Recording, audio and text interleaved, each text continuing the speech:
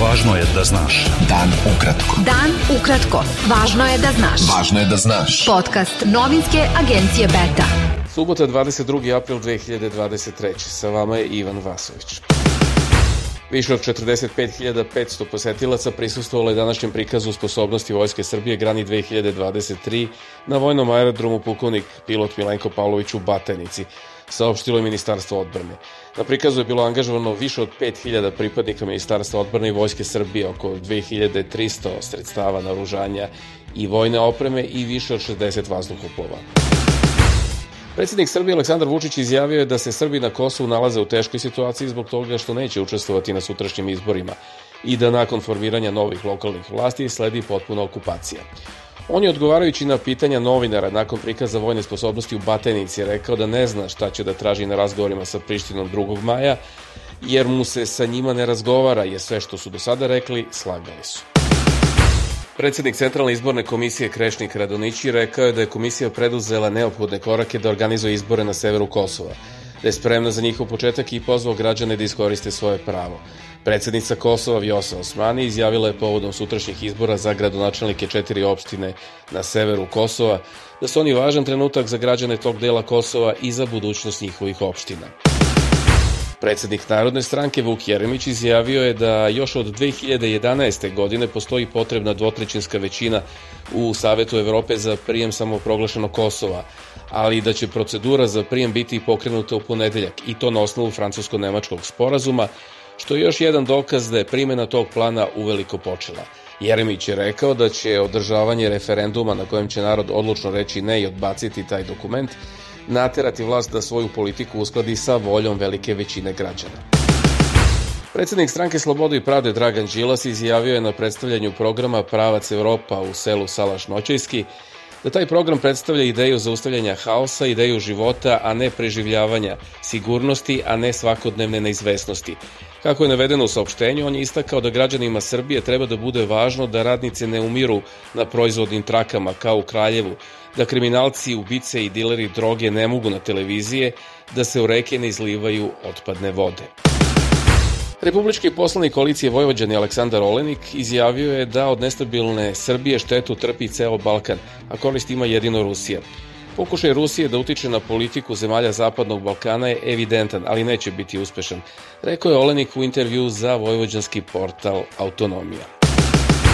Širom sveta danas se obeležava Dan planete Zemlje u svetlu upozorenja naučnika da zbog zagađenja predstoje ekstremnije klimatske promene i rekordno visoke temperature.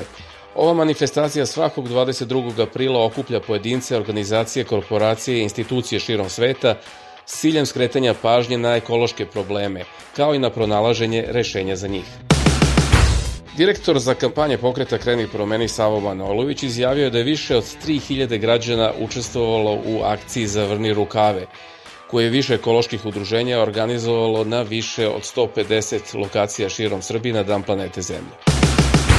Osnivač fondacije Tijana Jurić, direktor Centra za nestalu i zlostavljenu decu Igor Jurić najavio je da će implementacija sistema Amber Alert u Srbiji biti završena do 1. novembra ove godine i da je to potpisao ministar unutrašnjih poslova Bratislav Gašić.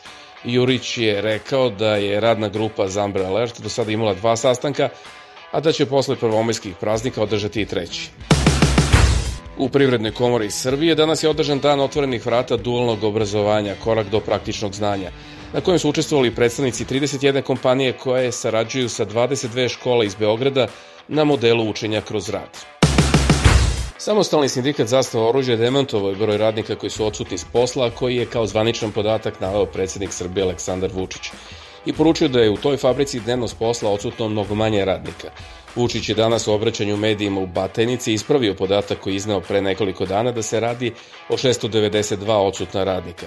Vučić je danas istakao da je zvanični podatak da je prosečno svakog dana bilo odsutno 669 radnika, a od toga više od 10% ili 224 njih bilo je na bolovanju svakog dana. Beta. Dan ukratko. Budi u toku. Komesarka Saveta Evrope za ljudska prava Dunja Mijatović izjavila je da je borba protiv istorijskog revizionizma o zločinima iz Drugog svetskog rata i borba protiv govora mržnje način da se takvi zločini nikada više ne ponove, sećajući se i odajući počast žrtvama i preživelima bivšeg logora za uništenje u Jasenovcu, prepoznajemo nepravdu koju su oni pretrpeli. Ovo je suštinski deo procesa pružanja žrtvama pravde i prevazilaženja podela u društvu, navela je Mijatović. Obeležena je 78-godišnjica od proboja jasenovačkih logoraša u selu Mlaka kraj Jasenovca. Pomen je služen u hramu svetog proroka Ilije. Obeležavanju proboja prisustvovao je potpredsednik Narodne skupštine Republike Srpske Petko Rankić. U požaru koji se sinoć dogodio u naselju Budo Tomović u Nikšiću, 3 osobe su izgubile život. Kako vijesti nezvanično saznaju, u požaru su stradala 2 brata i supruga jednog od njih. Istraga o uzrocima požara, kao i o smrti 3 osobe, je u toku. Vojska Sudana saopštila je da će diplomate SAD, Velike Britanije, Kine i Francuske biti evakuisane vojnim avionima, jer se borbe 2 vojske vode i oko glavnog sudanskog aerodroma. Borbe u glavnom gradu Kartumu ušle su u 2. nedelju, a vode se između zvanične vojske i pobunjenika koje vodi Mohamed Hamdan Dagalo, okupljenih u grupi pod nazivom Snage za brzu podršku. Vrhovni sud SAD doneo je odluku da se Amerikankama ne zabrani pristup piluli za prekid trudnoće mifepriston, sve dok se ne završe sudske parnice oko tog pitanja. Vrhovni sud SAD je sinoć takođe odbacio zabranu pilule za prekid trudnoće koju je uveo niži sud, čime je produžio status quo. Najbolji teniser sveta Novak Đoković povukao je učešće na ATP Mastersu u Madridu zbog povrede lakta, objavljeno je na zvaničnom Twitteru turnira. Novi dobitnik nagrade Darko Kraljić za 2022. godinu, koju dodeljuje sekcija za popularnu muziku Udruženja kompozitora Srbije, je pijanista i aranžer Slobodan Marković, saopštilo je to udruženje.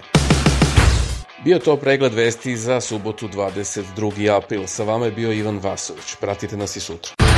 Pratite nas na portalu beta.rs I društvenim mrežama. Važno je da znaš. Dan ukratko. Podcast novinske agencije Beta.